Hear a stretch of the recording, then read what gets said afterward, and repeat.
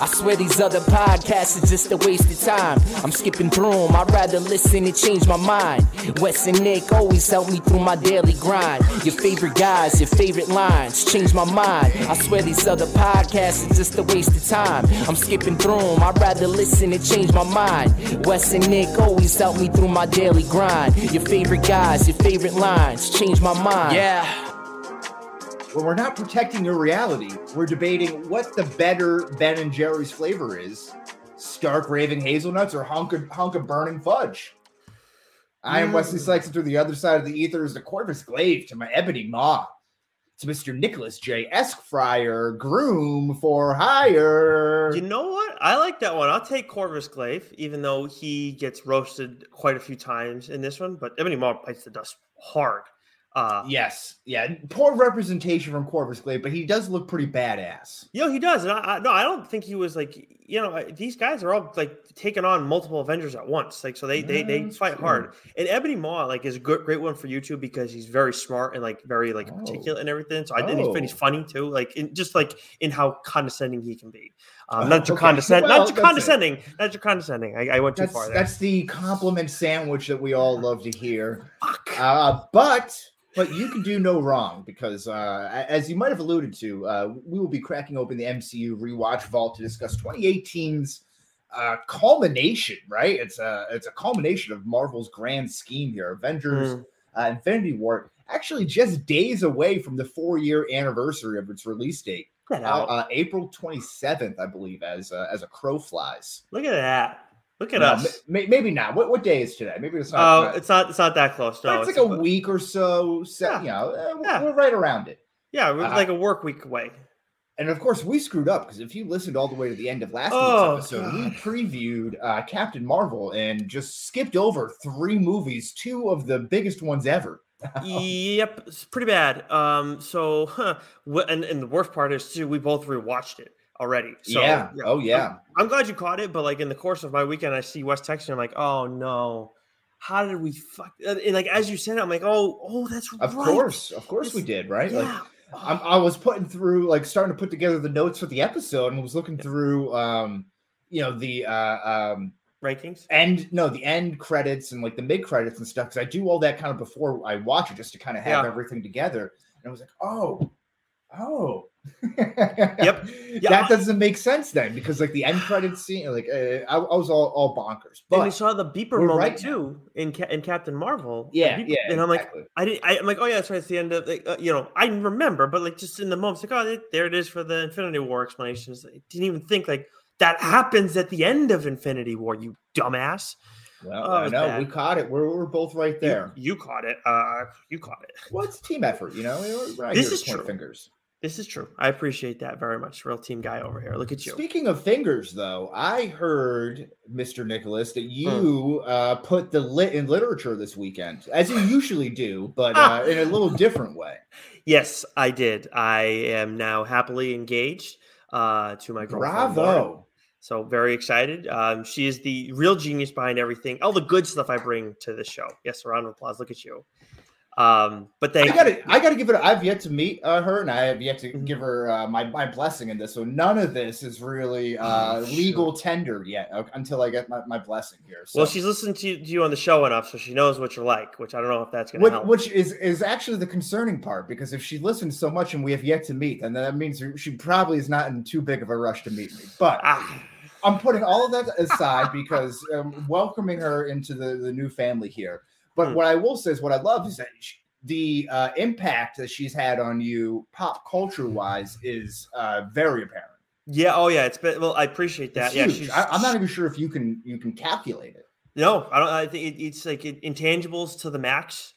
She, never forget all the data and the X's and O's and whatnot. She just brings it. But in all seriousness, we have like this list. I mean, I talk about Ex Machina. Whatever. I wouldn't watch that in a million freaking years and she almost didn't want to watch it because she knows you're going to watch it and you're going to get annoyed with all the main characters in it. And she wasn't wrong, but still, I'm glad I watched it because it is a well done movie.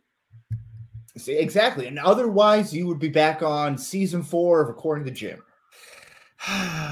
that one, yeah, that's a deep cut. That is a deep cut.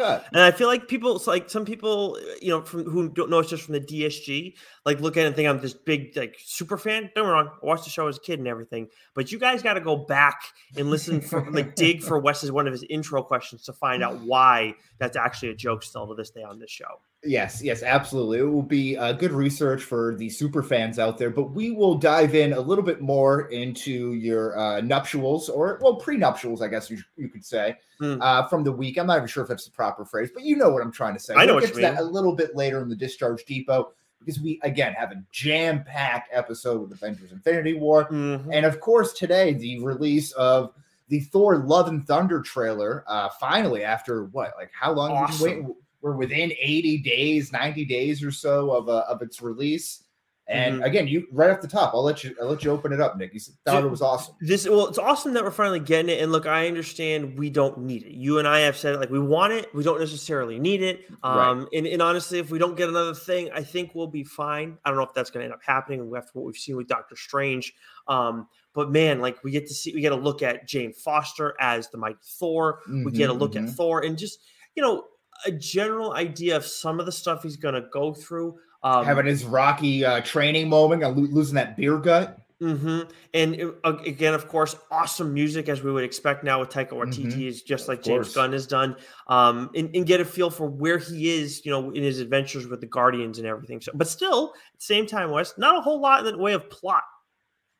Right. No, that's what I like. It was a lot of cool visuals. You get your first look as King Valkyrie and kind of seeing what's going on with New Asgard. That seems to be flourishing. A lot of tourism and whatnot that's going on there. You also get your first look at I'm blanking on his name there, but Zeus, who's the actor there, the Australian guy, Russell Crowe. Yep.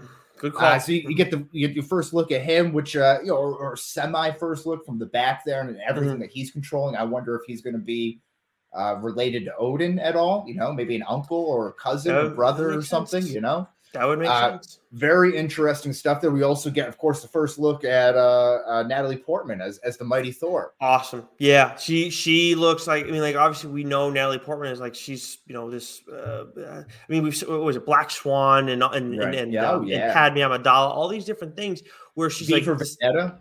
Yeah, right. And she's this tiny, actress all the time. And now it looks like, okay, she's put on some muscle. She's gotten into the role. And I think we saw an image leaked a while back, but just seeing it now, on screen and everything, where we know how kind of it plays a little bit. Very excited for that. But just in general, the vibe of this thing is the biggest thing for me. We knew it was going to be fun and wild, but it just seems like we're taking what we did with Ragnarok and we're trying to make it even bigger and better. And that's what we want with this movie.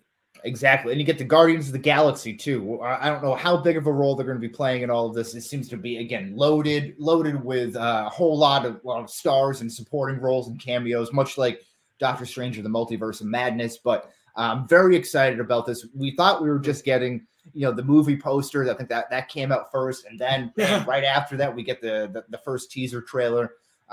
Great way to start off the week. Kind of stealing the thunder away from HBO and Warner Brothers with the release of the Batman, now available on HBO Max today.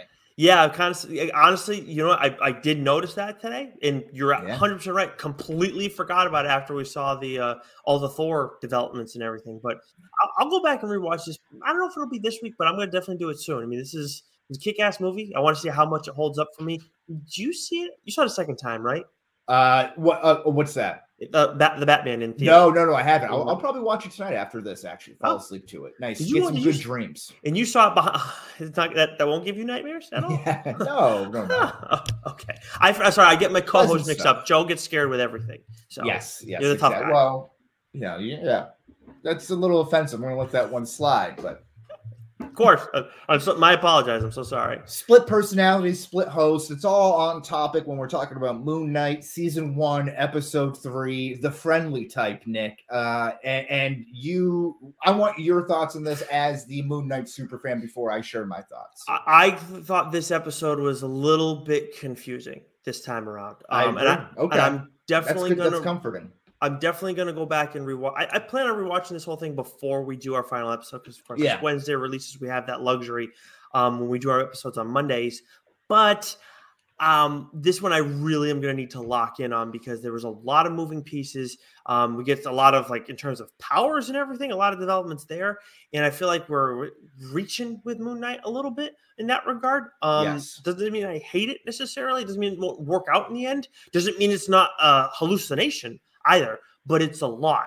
Do we think we're getting a third personality? Do you think that's going to be the Jake Lockley character that everyone's been speculating? That should happen. That absolutely should happen, and it's going to explain a lot of stuff, and I'm totally fine with that. I'm more when I say the surprising stuff, and I don't know if you could call it a hallucination because we saw like people reacting to it, but the world spinning stuff that was something. So it was changing the sky back to the time of the ancient BC, ancient Egyptian era, so that they could locate Amit's tomb. Is that correct? Yeah. And then and again, I'm gonna go back and rewatch that to make sure double check on this stuff. Speaking of Amit, though, I've talked about a certain run, Jeff Lemire's run on Moon Knight. It was like 14, 15 issues, but Amit was at the center of that. At least the first arc of it. I haven't reread it in about a year, but that character is like a real piece of work. Like it creates a lot of headaches for Mark Spector, and I have if things go south for this character, like I'm hoping they do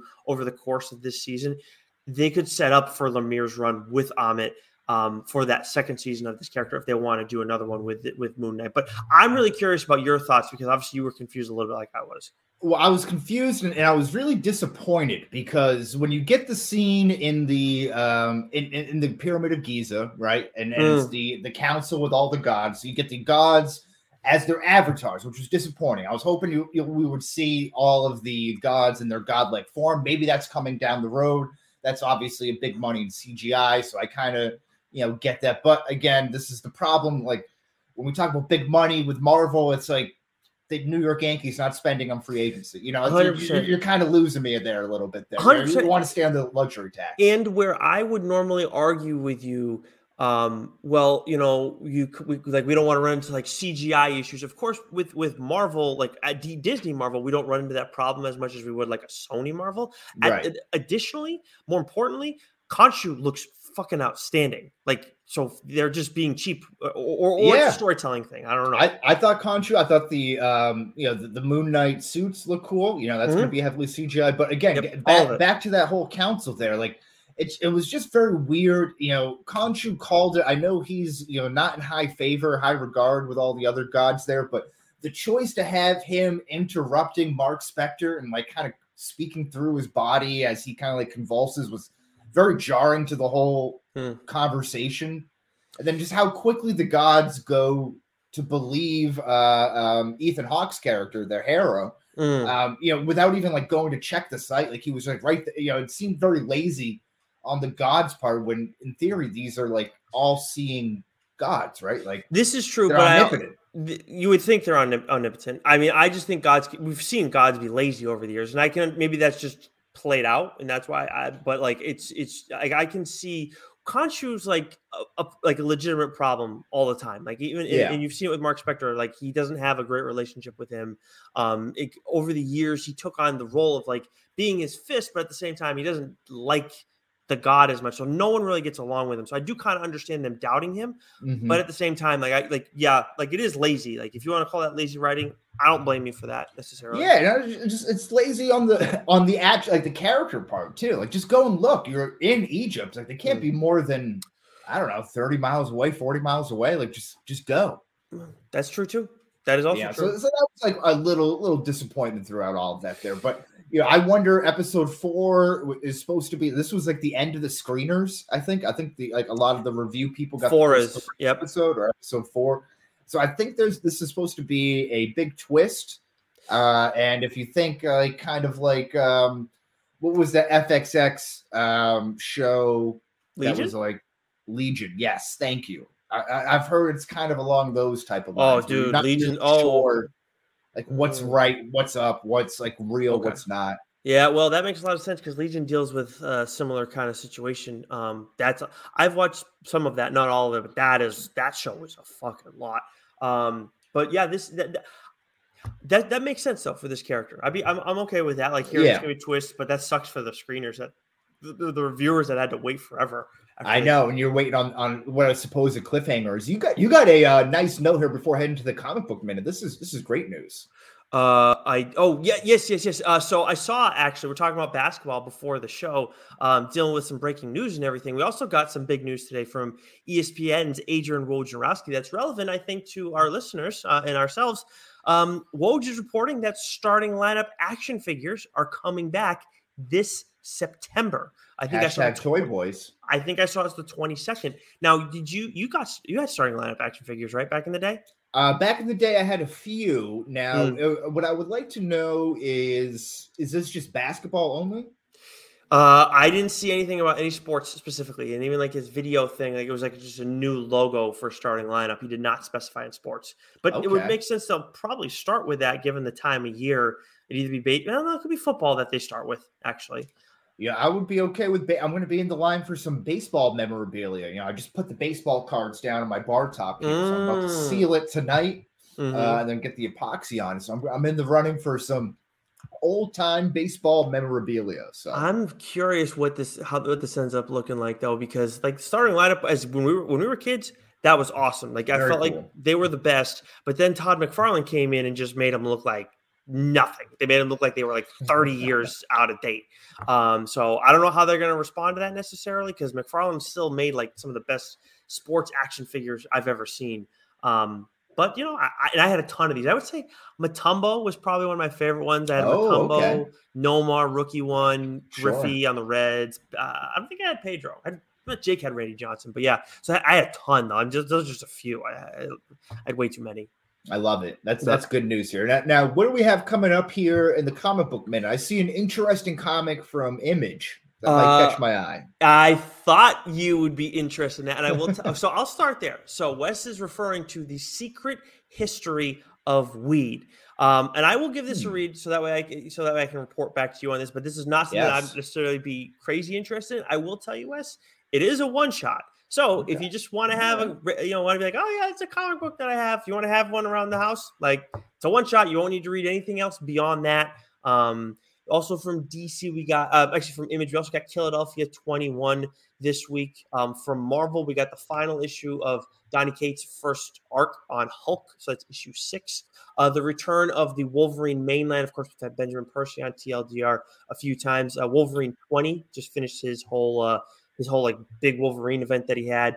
And then from AWA, we have the Crimson Cage issue 5, which is this wrestling story that Joe talked about on the show last week. We actually got an advanced look at the final issue because we're going to be having the writer of this series and Hotel on TLDR this week. Hotel was actually one of the top 10 dork horror comics. We did that a little while back. So really really excited to pick his brain on both of those two stories. But yeah, that is it for the comic book minute this week. I love it. That's good stuff. The Hotel, the Motel, the Holiday Inn. Can't wait. Couldn't get Snoop Dogg, but we tried.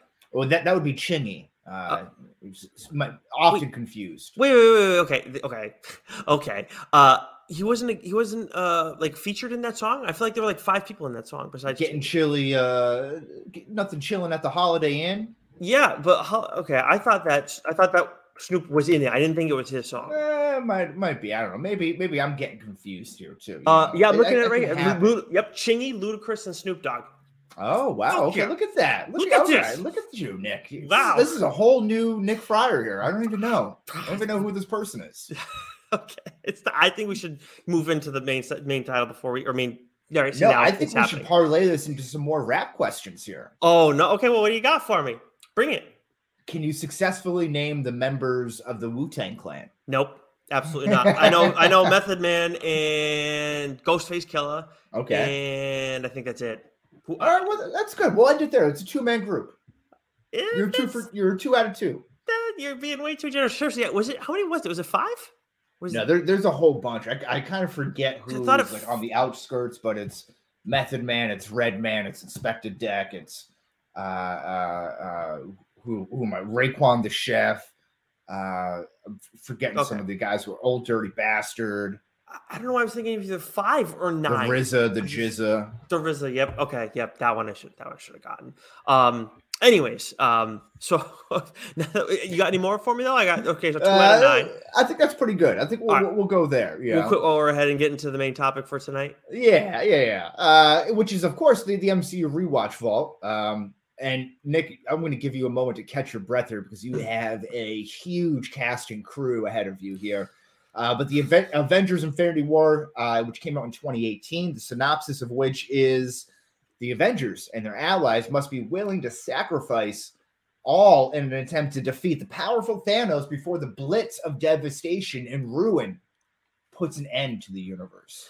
Cast and crew, buckle up, everybody. So we have this, of course, directed by Joe and Anthony Russo, written by Christopher Marcus and Stephen McFeely, starring Robert Downey Jr., Chris Hemsworth, Mark Ruffalo, Chris Evans, Scarlett Johansson, Don Cheadle, Benedict Cumberbatch, Tom Holland, Chadwick Boseman, Zoe Saldana, Karen Gillan, Tom Hiddleston, Elizabeth Olsen, Anthony Mackie, Sebastian Stan, Idris Elba, Denai Guerrera. I am so sorry, Okoye. I always struggle with her name.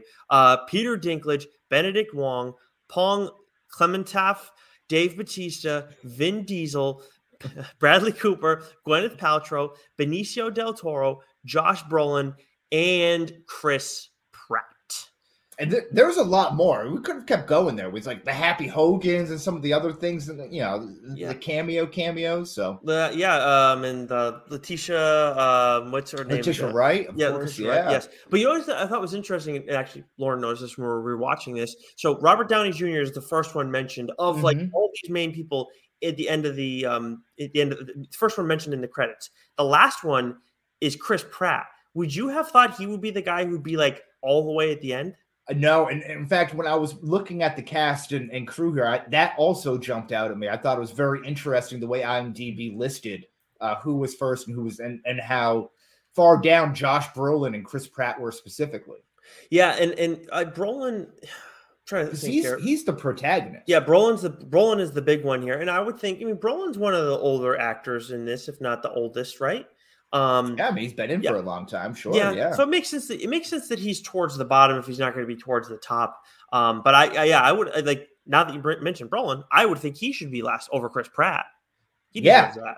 Yeah. Again, very, very interesting stuff here. So, but of course, this was a record setter. It hauled in $678 million at the box office domestically, including $258 million on its opening weekend. And that accounted towards a $2.04 billion overall box office haul. That number ranks second in the MCU behind only Avengers Endgame and ahead of the recent release Spider-Man No Way Home. It received an 8.5 out of 10 on IMDb, as well as an 85-91 split on Rotten Tomatoes. As well, last but not least, I should say, 4.7 out of 5 on Google reviews, with 91% of users liking this movie, Nick. I know we do grades, but I'm starting to get like what people know with us, like you like it or you don't like it. It's what it comes down to. They can figure it out with us. But sure. I'm starting to feel like more and more when it comes to these like binary reviews, or not sorry, with these like number reviews, the aggregate reviews, I care more about getting it just from a binary standpoint. Like, just tell me, did you like it? Did you not like it? Like Google, like the Google users, I just want to know how many people like this. I don't need the range of how much you liked it. Just tell me, because I see 91 from the audience on Rotten Tomatoes, and I know they've done well recently with the audience grades. But man, I don't understand how you don't have this like right around an A. I get it's not all just comic book movies, but I to jump into my score and tweet length review, I have this as a 98 out of 100. I really don't think there's much to dislike about this movie outside of Peter Quill being an idiot. Yeah, I'm in complete agreement with you. We're in the same boat, 97 out of 100. It's the tip of the culmination of Marvel's grand scheme, as I mentioned earlier. The theater experience was unbelievable, unmatchable. The stakes at the time felt that they were the most real. And that's the key clause right there at that time, that prepositional phrase, some might say. Because coming out of the theater, you're like, whoa, what is going to happen? You have questions abound. The emotional stakes felt very high. You have a lot of deaths. But now, not only did all those characters who were blipped away returned, but you also have Loki getting his own show. You have Vision coming back with his own show, and a couple other things like that as well. Yeah. But Thanos was well worth the wait. In my opinion, this is the best of the Avengers series. So 97 out of 100 for me. And we will get to Endgame, not too long. I mean, it depends on how much we pause in between the next few MCU rewatches that we do. Mm-hmm. But to me, that one was that's still my favorite. But this is like rewatching it. I haven't rewatched this one a ton. Not so much because of length, but more so because of kind of what you said. Like, okay, Endgame made it where like, yeah, Infinity. We actually did a debate on this not too long ago, mm-hmm. and that was one of my points. Like, like it makes it less relevant, but at the same time, it is such a compelling story, and you still feel a lot of emotions. The action, of course, is outstanding, but none of it's wasted either. Mm-hmm. And that's why, for us, it's at the top of our CMM MCU rankings to date right now, taking over the number one spot at 97.5 aggregate score between the two of us. Yeah. Or comfortably beating out, I should say, Captain America, the Winter Soldier, which has a 93.5. Yeah, full 4 points. That's a good number. It'd be 4 points ahead right there. Mm-hmm. And let's get right into it here, into the categories. The On Your Left award, which would be fitting as we move forward here a little bit closer to Endgame. For the most rewatchable scene, and Nick, you got a couple here. I'll let you start rattling them off. Yeah, so some of these are smaller moments within these bigger battles, but of course, action scenes are the ones that we talk about most when we're talking about this. But I will start us off with Thor meeting the Guardians. We're going to talk, of course, about our quotes in this, and we get a few from there. Mm-hmm. But just everybody fawning over Chris Hemsworth, Thor versus Star-Lord, where he's just like, what is this? Like, who is this guy? He freaking sucks. Like, get out of my face. And then, of course, we get immediately intimidated. Yeah, you are not taking a pawn, sir. Not today. Like, it was great. So I don't know how much of that's improv. I would like to know because that was outstanding. I'm going to commit. I'm going to buy a Bowflex. yeah. And then Iron Man versus Thor. Of course, that's part of the big Titan battle. Awesome stuff. Black Widow, Scarlet Iron Man versus Thanos, right? What did I say? Thor? You said Thor. Thor was on the brain there, and I'm right there with you too. Because like when you talk about the Iron Man versus Thanos on the battle of Titan, there, unreal seeing that whole battle there. I mean, pulling a moon out into Iron Man is crazy. Nuts. And then, again, everything Iron Man throws everything at Thanos only for a drop of blood. Like that's an all-time line right there. It is. But spinning off of that, Strange versus Thanos on Titan 2, which is a great kind of like a side view video game type of 1v1 fight where again, they're just throwing their best at one another. And Strange, this is the best performance that we've seen from Strange, to date. At that point in time. Yeah. Because Doctor Strange, the movie didn't really show all that, but then you get all this cool stuff with the ropes and the ribbons and him kind of spanning out and the multiple Doctor Strange is all around him. Like that's very cool CGI work and again, use of his power set. It's funny you bring up the 1v1 and talking about it like a video game. Like if you were to call this a video game, we would be playing as Thanos more than likely. Not like that. Like if you were creating the game, it's kind of wild to think that. But that's what, again, to this movie, what this movie did so well, like centering all of this around Thanos, and putting him on center stage. So then the other ones that I had to, the other battle taking place back on Earth, we have Black Widow, Scarlet Witch, and Okoye versus Proxima Midnight. I still get a little goosebumps in that moment too, where she's like ready to roast Scarlet Witch. Then Okoye and Black Widow come in.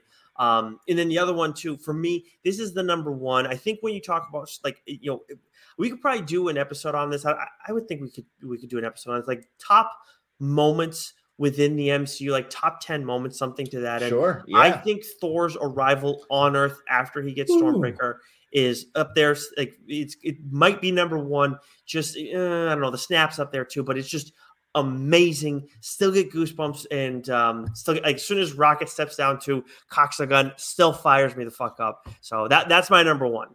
Yeah, and I love the addition of the Black Widow, Okoye Proxima Midnight fight, because if you go back to what might have been Civil War, I think, Scarlet Witch and some of the Dora Milaje kind of have a little back and forth, and Black Panther's like, as much as I would love to see that, now is not the time. Maybe that was in Black Panther. Maybe I'm confusing the two, but either way, so that's a cool kind of moment where they come together and then team up against Proxima Midnight there. So I thought that was cool. And again, the arrival on Earth, I mean, for Thor, unreal moment. Again, like you said, top 5, if not the top moment in the MCU. I think that's worth a debate or a conversation worth having at least.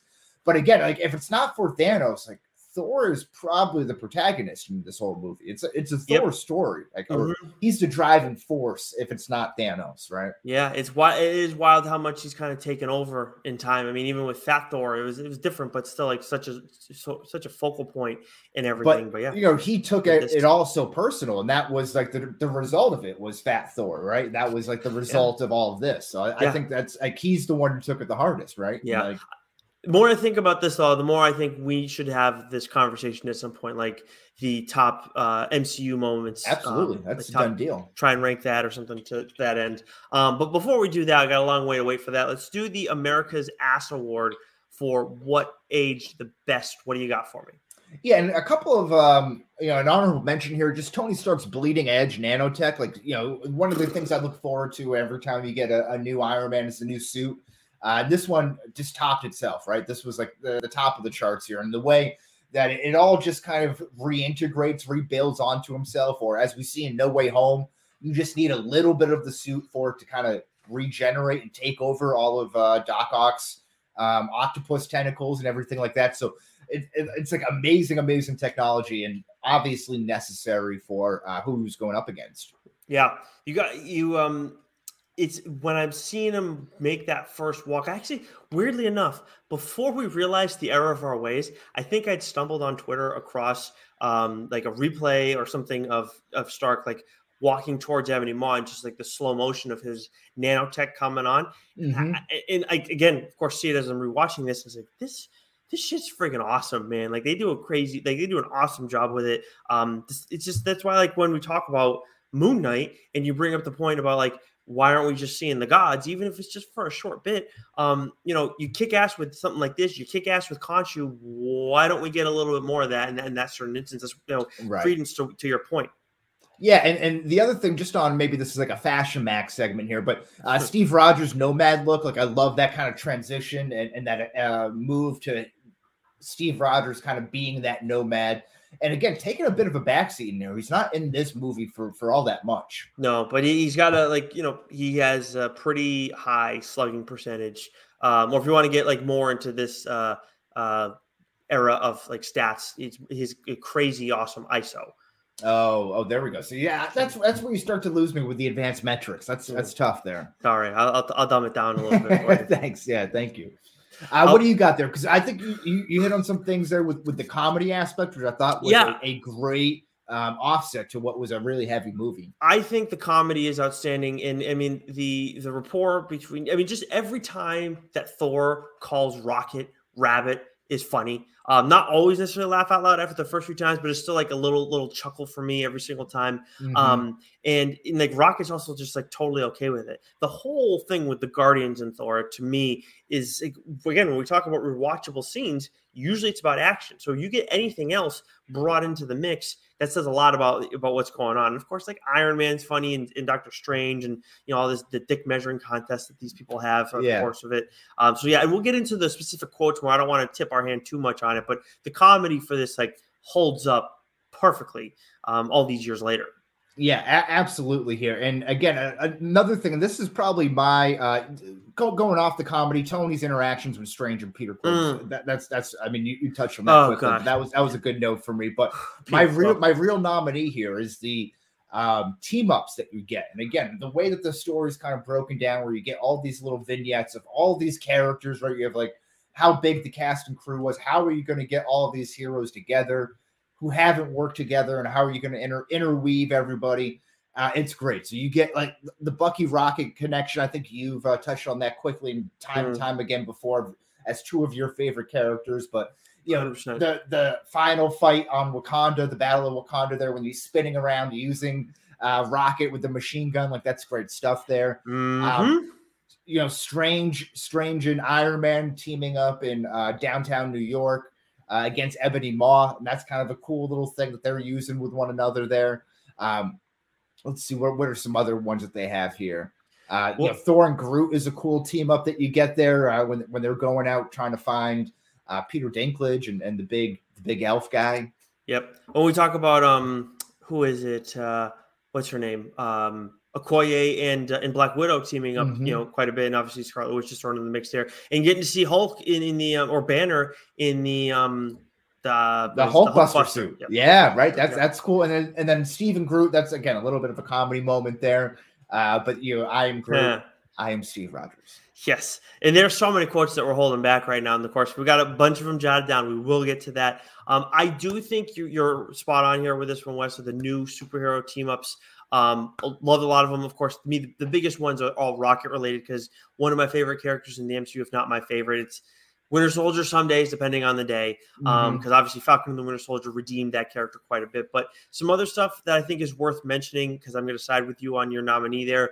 I think the impact that I felt in the moment of the dust deaths, and it's very it's very specific because we're going to talk more about that in a little bit. We already alluded to that earlier. I think Ebony Maw ages really well.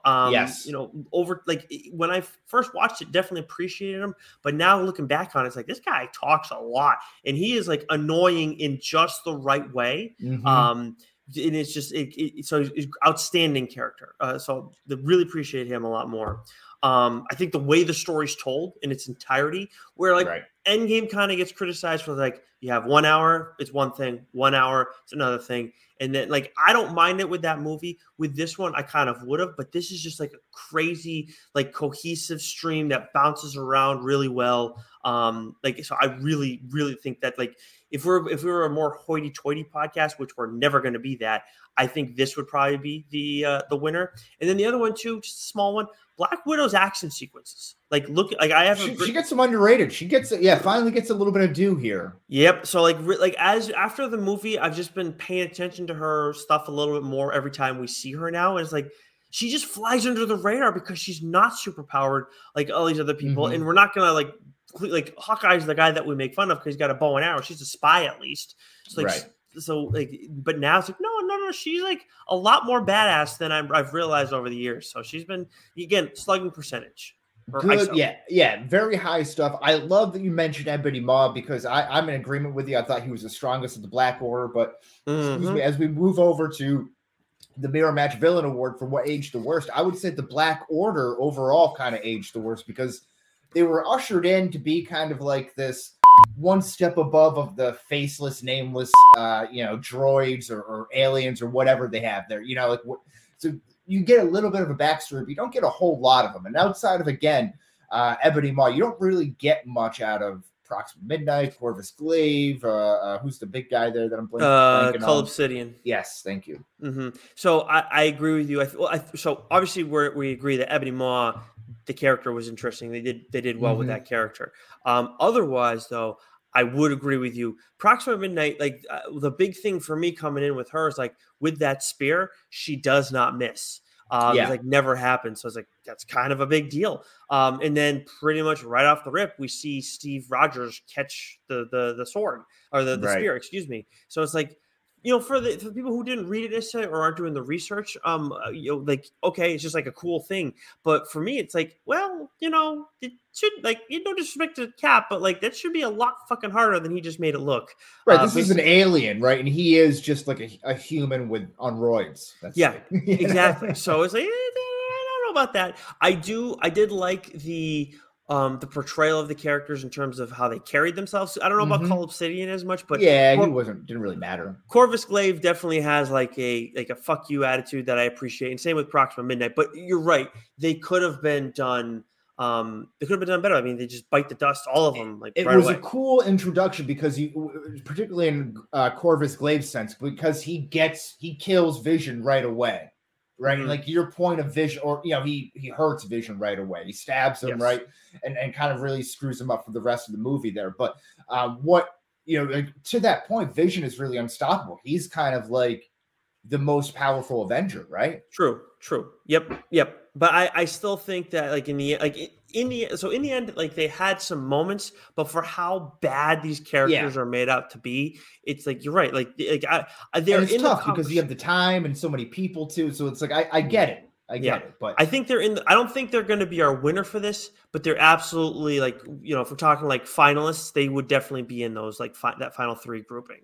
Yeah, and I would say for an honorable mention, the Iron Spider suit. I thought that was great at the introduction, at the time of it too. I thought that was like super cool, going to space and everything. But when you see it in No Way Home, and it's in like it's cloth form, it becomes like a practical kind of suit that he's wearing. It's not just like all CGI'd. It looks really bad, because when he has the other 2 Spider-Men around him, they have to differentiate with one another, so they have their own suits, so like that they gave, Tom Holland the Iron Spider suit in that one. So that's how they differentiate, but it looks like it's like sewn. It doesn't look like it's a CGI suit. And I don't know. I just think Spider-Man in general shouldn't have, like, it's cool to have for the movie and for the battle, but I think he should just have a like nylon type of suit. Gotcha. Yeah, I think this lose all the Stark tech, Okay, I mean, I can get behind that. I mean, this is one that didn't necessarily bother me quite as much, but it's an honorable mention. Yeah, honorable mention. I think number 2 in this one is the one I added on, Peter Quill. Like this might be number 1. He could. Okay, well, I mean, the other one you have is a pretty good point too. Yeah. But Peter Quill is the problem in all of this. I feel like after we watched it, like we were all pretty frustrated anyways with him, aside from moving past the devastation of so many characters biting the dust. But he was like, it's like, dude, like chill out for 2 seconds. Let us get the glove off, and then you can try and beat up Thanos and let him kill you. Instead, you or even before that, right? When they're in the Collector's realm and stuff, right when Thanos has the Reality Stone, and he screws up the whole, or he's trying to really push the whole guide the plan his way and everything. No one's listening to him. It's like he's kind of losing it a little bit. Yeah, he did. He did lose his grip, and I mean, it's Thor, I guess, and all of it. But like, man, I understand. Yeah, that's a good point. It's as soon as Thor showed up. Yeah, and because I thought you were actually going to say like blaming him for like not pulling the trigger on Gamora sooner, which like I just think that's. I mean, he could have, but that's also that. Yeah. I understand him going through that, and he ended up trying to do it in the end. Like in fairness to him, he did try to do it.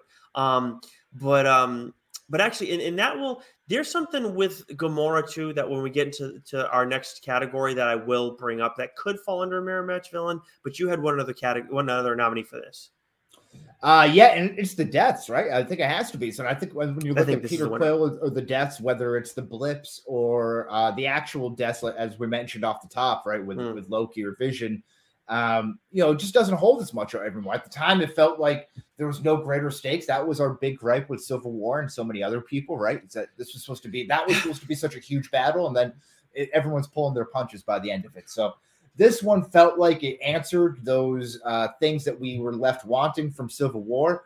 But, 18 months, 1 year later, an Endgame, it all kind of comes right back again. Yeah, and look, there's still a lot going on with Vision where we don't know, like, him getting set straight and everything. But, like, yes, it's not the same Loki that we got back. But when you look at the characters that died in the course of all this, it's pretty much just the Black Order. It's the Black Order, and it's Thanos and Gamora and Heimdall. That's pretty much it. It's Gamora and Heimdall, and even then Gamora, we got Gamora back.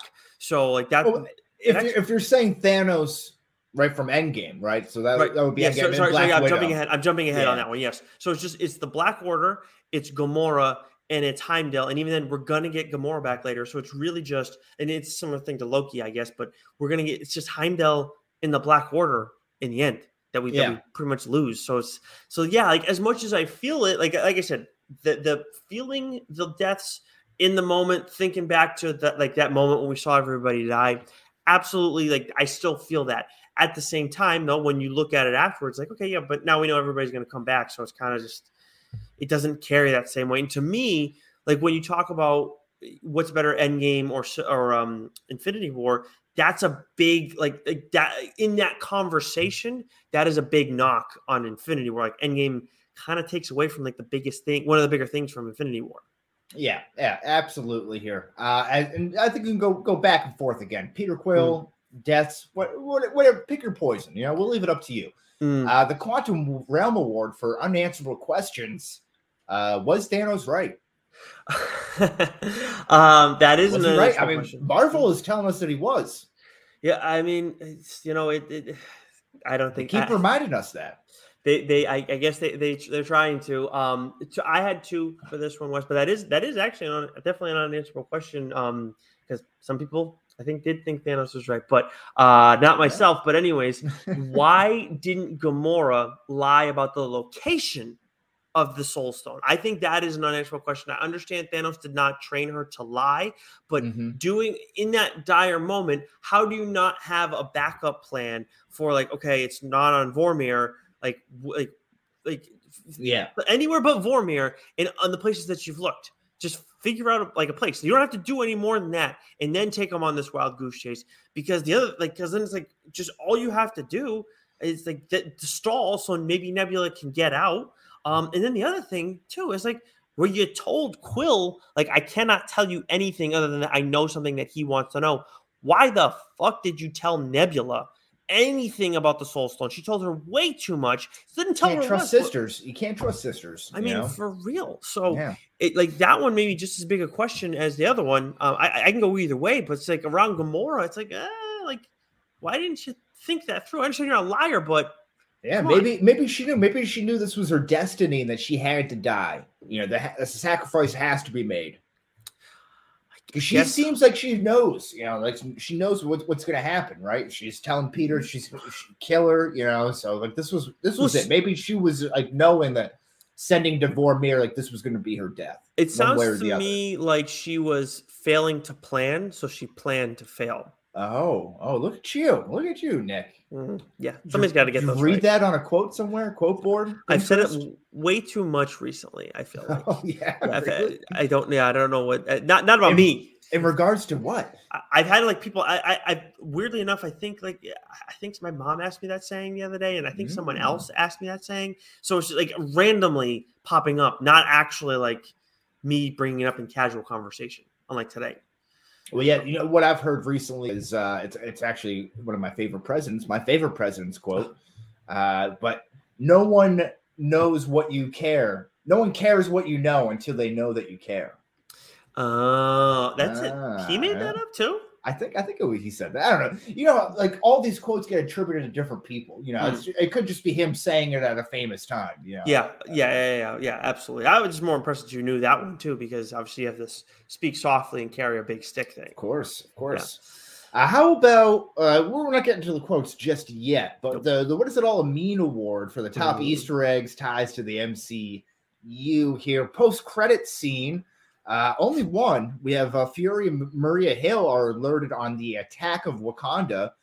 Hill gets blipped, and everyone around them does too. Fury begins to blip. He sends a page to Captain Marvel. We see her logo being revealed on the pager. He almost drops an F-bomb or an S-bomb, right? He almost swears.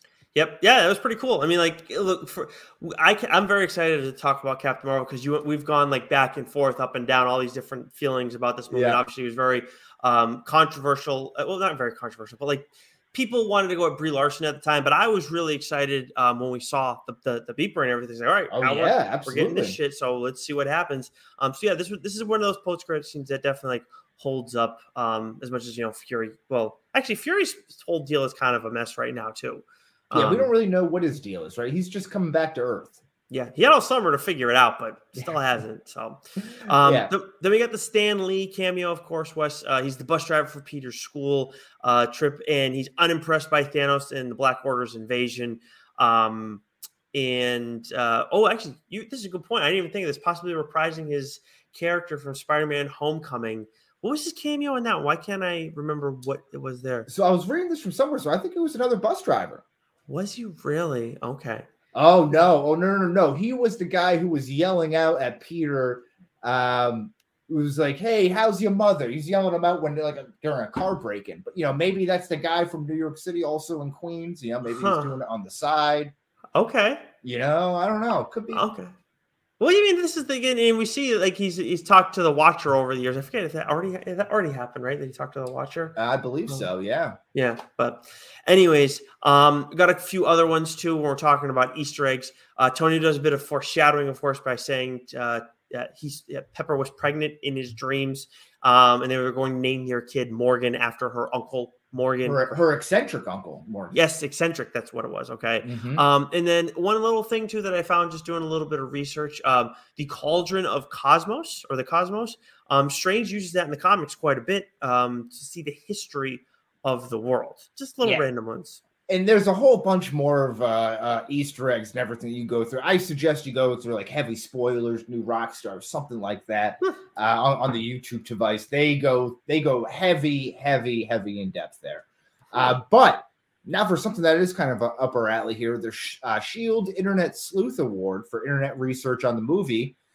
Joe Russo felt that the Hulk refusing to appear for much of the film was only partially because he was scared, but also because he realizes that, quote, Banner only wants Hulk for fighting. I think he's had enough of saving Banner's ass.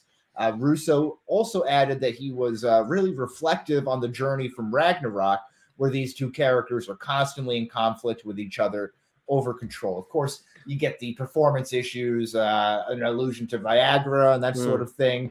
But the PTSD from getting beat up by Thanos, which was something that we didn't mention as what, a rewatchable scene, but right off the jump, I mean, that kind of sets the stakes right after killing Loki, right? I mean, that is a great way to set the tone. Like, hey, yeah, exactly. But that's a great way to set the tone. Like, hey, Hulk cannot take this guy on, really. Like, yeah, you got a couple punches in, but pretty much it was just by surprise. Yes. That's it. But I think this is a great one, Wes, because like we all knew, like, okay, performance issues, like he's afraid of Thanos, and we got a little bit more confirmation afterwards. But I don't remember seeing this part originally, that it was like he was kind of sick of Banner and all this too. He's like Banner just wants him for fighting and everything. So I thought that was some pretty interesting little twist.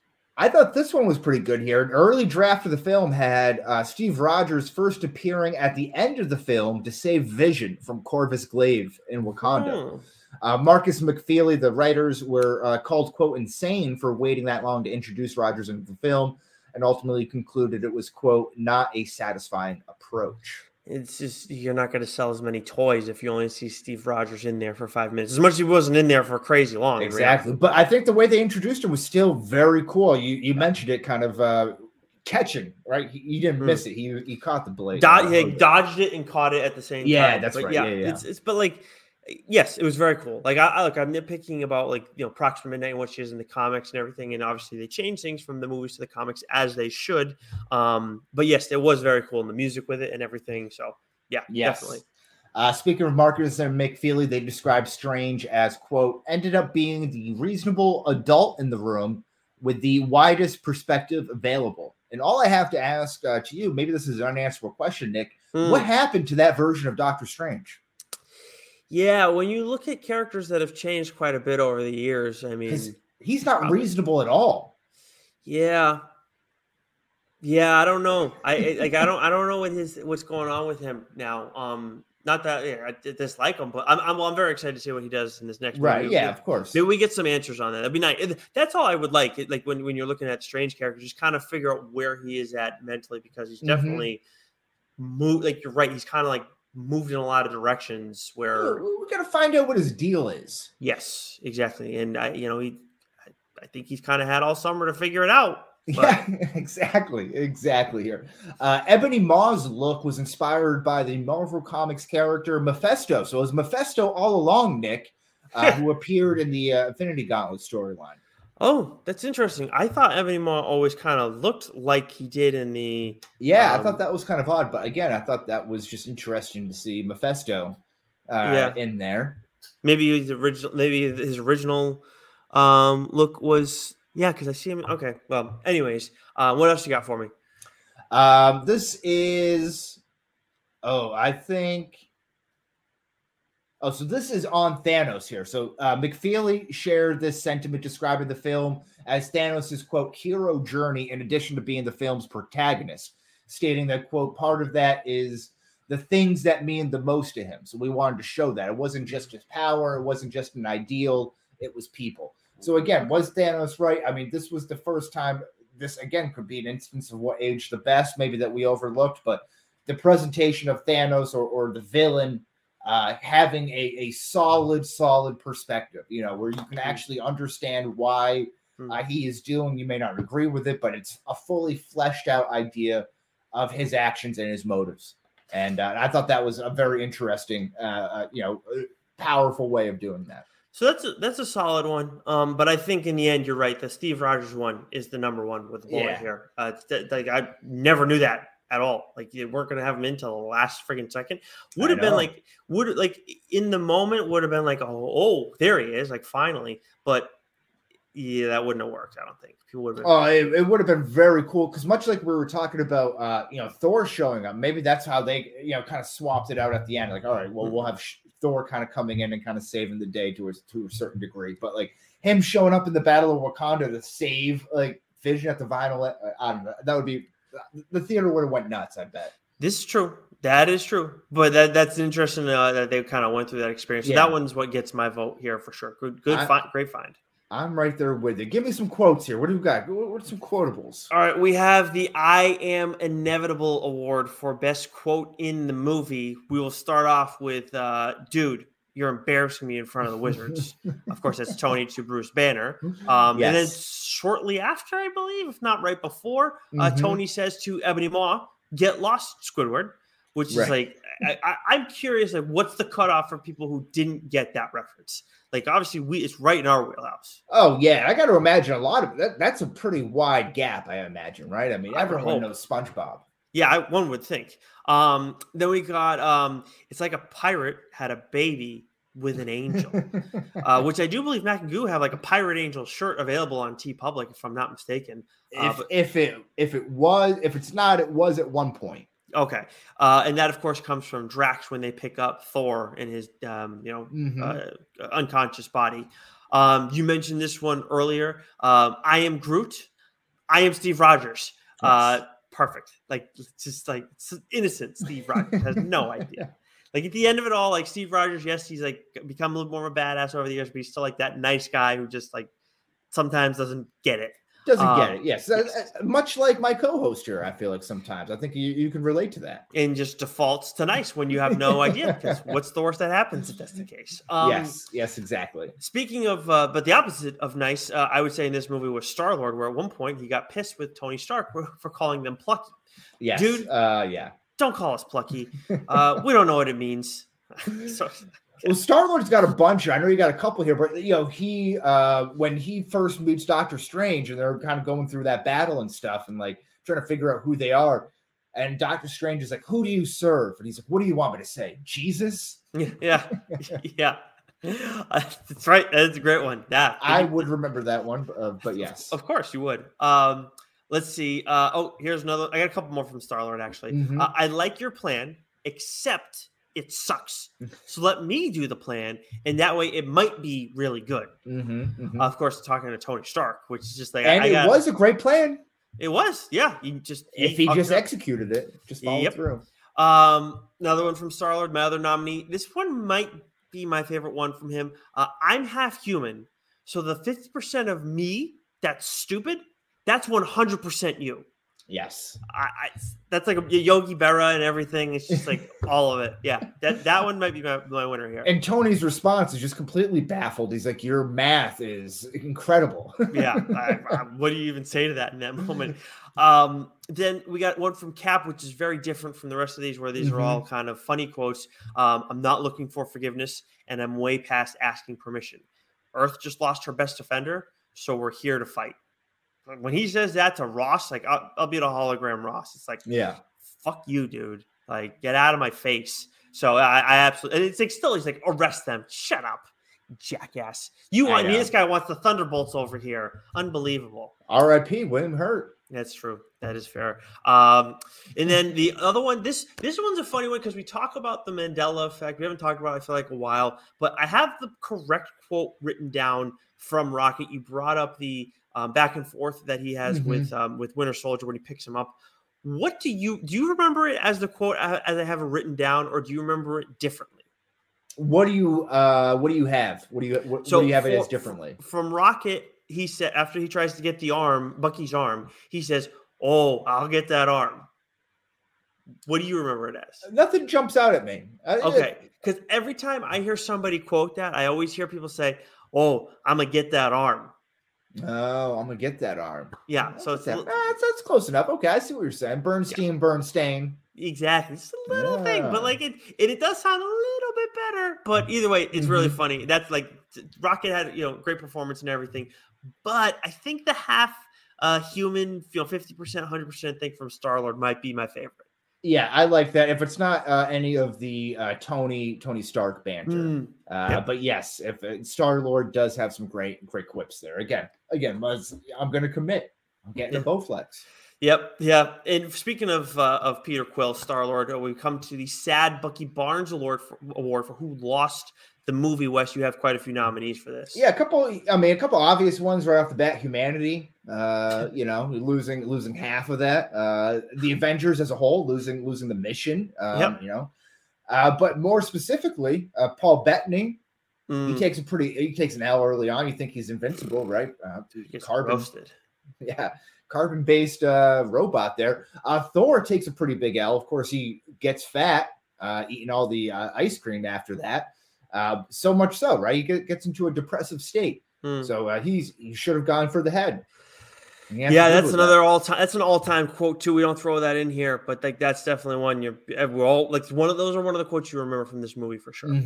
Oh yeah, it's the memeable moment, right? I mean, the same thing there, right? So yeah, it's true too. And get this man a shield. That thing. That's another great line there. We're coming forever. Yeah, we could go. But again, this movie, when you're talking about like 2.5 hours, 3 hours, or whatever the runtime is, I mean, of so many different characters having their own little moment, to stand out. I mean, we could be going on for like a 2-3 hour podcast here. 100%.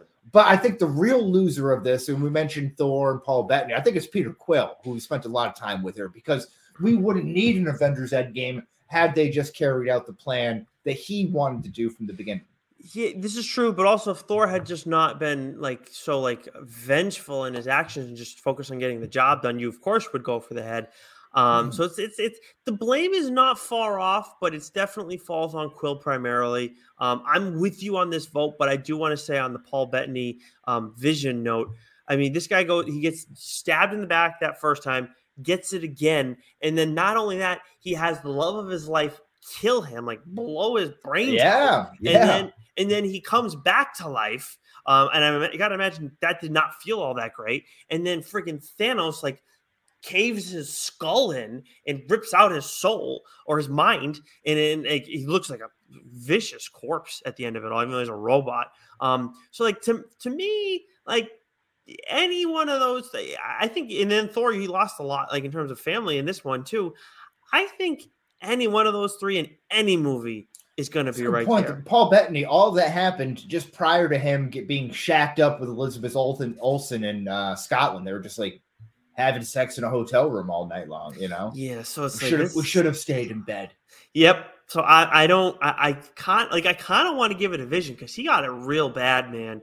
But Quill's I feel like for our view of Quill, especially when you rewatch it, it's yeah, you fucked up, you idiot. So it's pretty close. Hashtag justice for vision. Let's go Paul Bettany. Okay. Oh my God. The J. Jonah Jameson Award for the best performance by a side character, Nick. Maybe some love for Heimdall. Little side character action there. Maybe Ebony Maw. As a nomination. But I love this as a sneaky reveal, unexpected, out of left field reveal. Red Skull on Vormir. I think that Ebony Maw in most movies would qualify as a side character, but he talks a lot and he plays a big role for a while. I think that Heimdall and Red Skull in this crazy ensemble cast, somehow those two fill into this category for sure. But I am in 100% agreement with you. We're talking about best side character, it's definitely Red Skull, and we're not even getting friggin' Hugo Weaving in this role either, which is a little disappointing. But would not have known if I didn't hear the news. The performance this guy put on, which I don't have his name, but awesome. Definitely Jonah something. Okay, I'll look that up real quick. But he's the winner for us by far, which brings us into the Edith Award for who won the movie. Yeah, and again, there's a lot to like here. I thought, we didn't really talk all that much about Spider-Man. Peter Parker, I thought he had a very strong performance in this, particularly with the aliens and kind of killing Ebony Maw, and getting abducting on their ship. I thought that was a great scene. Getting what am I trying to say? When he's going through New York City, where are they taking away? The coat, the cloak. Yeah, all that stuff. Like that's a great scene too that I'm blanking on. But it's really a two-man show here, in my opinion. You have Thanos and you have Doctor Strange. I think Doctor Strange, you have some of his best superhero work getting done at this moment. I think, as well as Thanos, who I think is probably the front runner here. So before I give my pick here, it was Ross Marquand. Ross. For those who watch The Walking Dead, that is close. Aaron. So you may be familiar with him. I didn't realize that it was him. But my vote goes to Thanos in this one. I don't think this is really up for debate. Yeah, Doctor Strange has some awesome moments and all this. But in the end, like, he wins because like he gets what he wants to have happen because of what he saw in his vision and everything. But like Thanos is the only one who really walks away from this feeling good, feeling like, yep, I came to work, punched in, punched out, did what I was supposed to do. Really happy about it. Like that, and obviously, like he's just in this movie so much and faces so much, I guess, adversity, like fighting a bunch of different people throughout the course of this. Sure, yeah. Like Thanos has to be the kill his daughter. That's adversity. And at the end of all this too, when we talk about the best villains in superhero in comic book movie history, it pretty much comes down to him and Heath Ledger at this point, if I'm not mistaken. If I'm missing somebody off the top of my head, whatever. But like it's those two, and that's largely for Thanos because of this movie. Yeah. I can't really think. No one else really comes to the mind at the moment. That's good. I like that. That's a good note, Fry Guy. I like that. Thank you. I appreciate it. So I don't know how you can't go from anyone else other than Thanos. Doctor Strange is really just an honorable mention there. But Thanos is the real winner of Infinity War. Aside from the people, it's always the people should be a nominee as well because the fans got great service. We're highly serviced in this movie.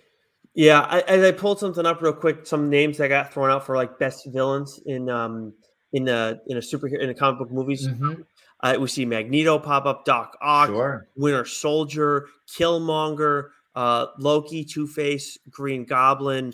Some of those like Killmonger, Winter Soldier, two small stakes. Yep. I love Baron Zemo too. Like I thought he was a great villain. Vulture, another great villain. Two small stakes. Yeah, I think, and obviously Joker is small stakes, but it's just different. I think if you're talking smaller stakes, he wins it. Number one with a bullet. Thanos larger. But he's like the number one villain in Batman's Rogues Gallery. Though. This is also true. He has that working for him. But the Magneto one I like. I'm on board with that. Yep, Magneto is a great one. But I think right now it's got to be Thanos and Joker and all these. But that is it. Does it. We did it. It's in the bag. We survived. Yep. We made it. We managed to roll with the punches after we almost screwed up. Yes. Now, getting to the Discharge Depot here, all aboard. Honk, honk.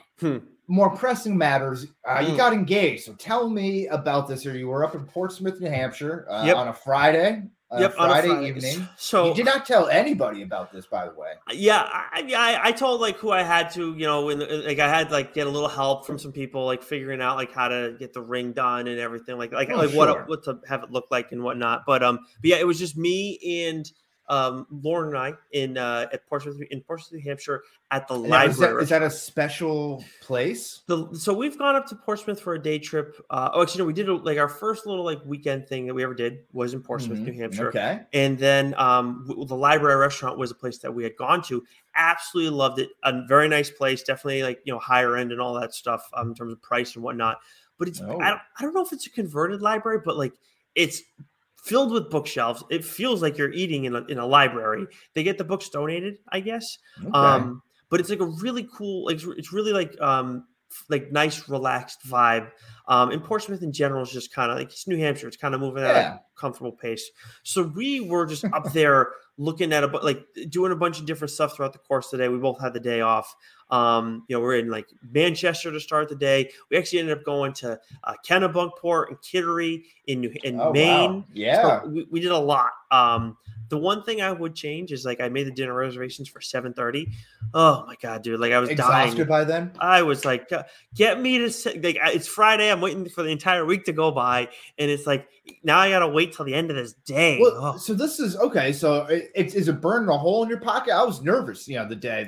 Jules knew that I was like acting weird and could kind of tell like after the fact. Like, so did Lauren pick up on this at all? Lauren was completely surprised, but she did catch me like acting. She felt like I was acting weird because she claims I went to the bathroom like 4 times. I went once.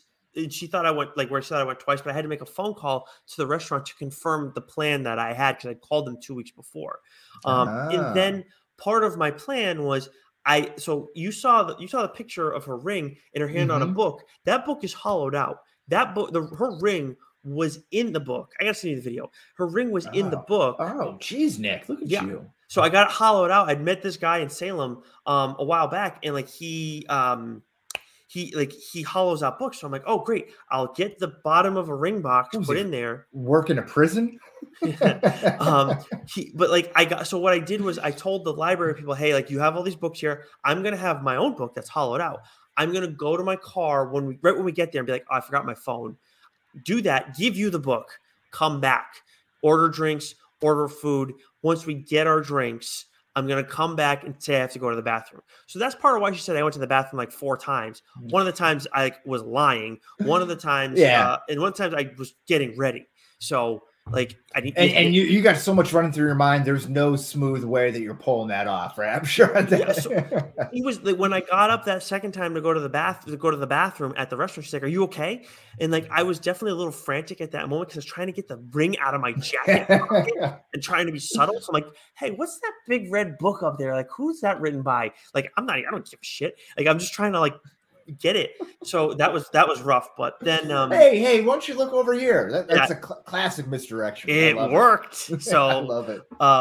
So in the end, it was like she was like we talked about stuff, but she was totally surprised in the end of it. So I was really, that was awesome. It couldn't have gone better, honestly.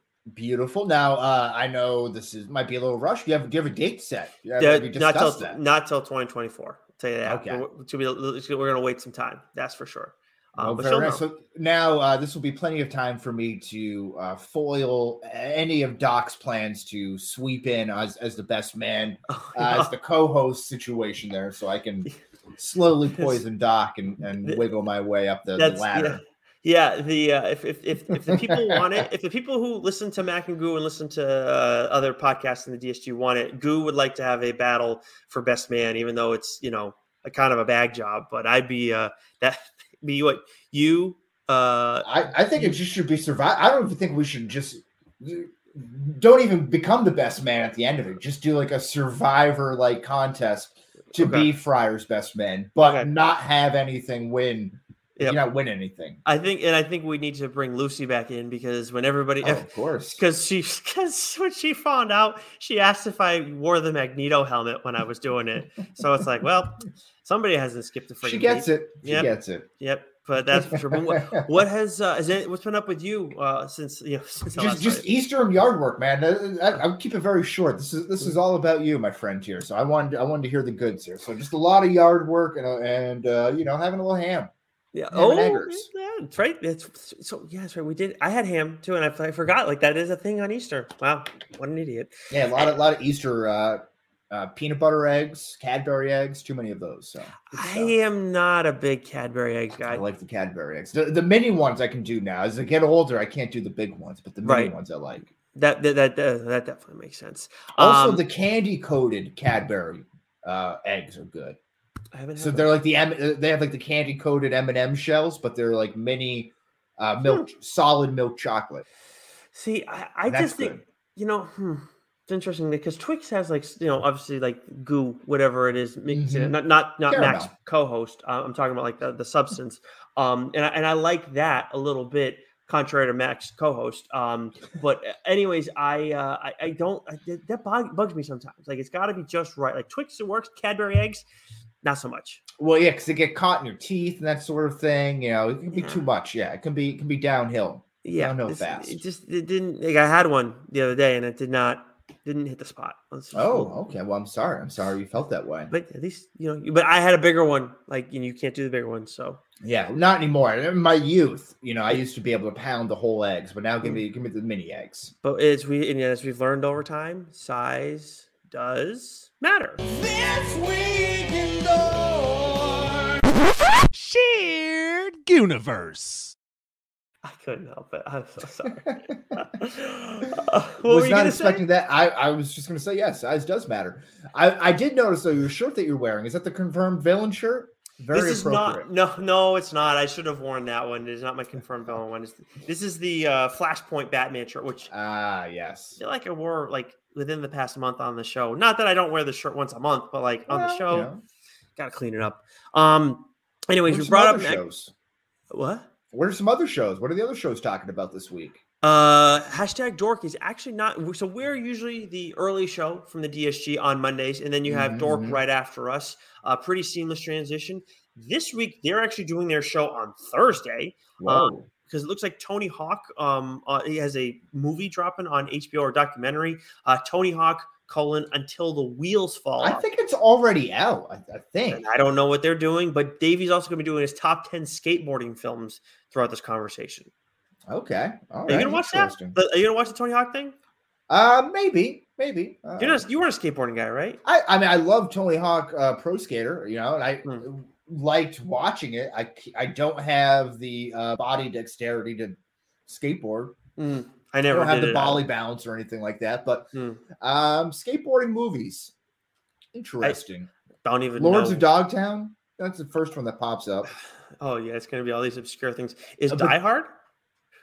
No, Lords of Dogtown's a great movie. Heath Ledger's in that. Emil Hirsch. I think it's bad that I haven't seen that movie. It's a good one. You probably like it. I'm trying to think of another one. Maybe like what's the Team Pup and Suds? No, that's roller skating. That's tough. I'd be interested to see if there's 10 skateboarding films. Oh, I just remembered. I watched I, Tonya recently too. Before I know that's more important than the proposal stuff, but God, that is so good. Oh my God, is it? Yeah, that's with Margot, right? Margot Robbie's outstanding, and Sebastian Stan's character is brutal. But yeah, I really like that was it. I hadn't watched it yet. You haven't seen it, right? No, I prefer the real thing. Okay, definitely not not something I planned on seeing, but ever. But again, Lauren, was like, it's really good and all these things, and I understand there's stuff that gets changed for movies and whatnot, but learning about some of the background of what happened is just a lot of idiots. Like the fact that it got pulled off, you might find that more interesting than anything. The way it got pulled off, like how it happened, okay, it's wild. Love a good con. Speaking of cons, Mac and Goo, I know they had their news dump. I don't know what they're doing this week though. 21 questions. I don't know either. Yeah. Could be 21 questions. Yeah. I don't know. I know PCP, they actually, again, going kind of off script from their normal, Third Reich conversations that they want to have on that show. They did the top 11 Nirvana songs recently, which I didn't even know there were a top 11 Nirvana songs. So that's good. Wow. Good for them. Yeah. Nirvana, big band. Who would have known, Yeah.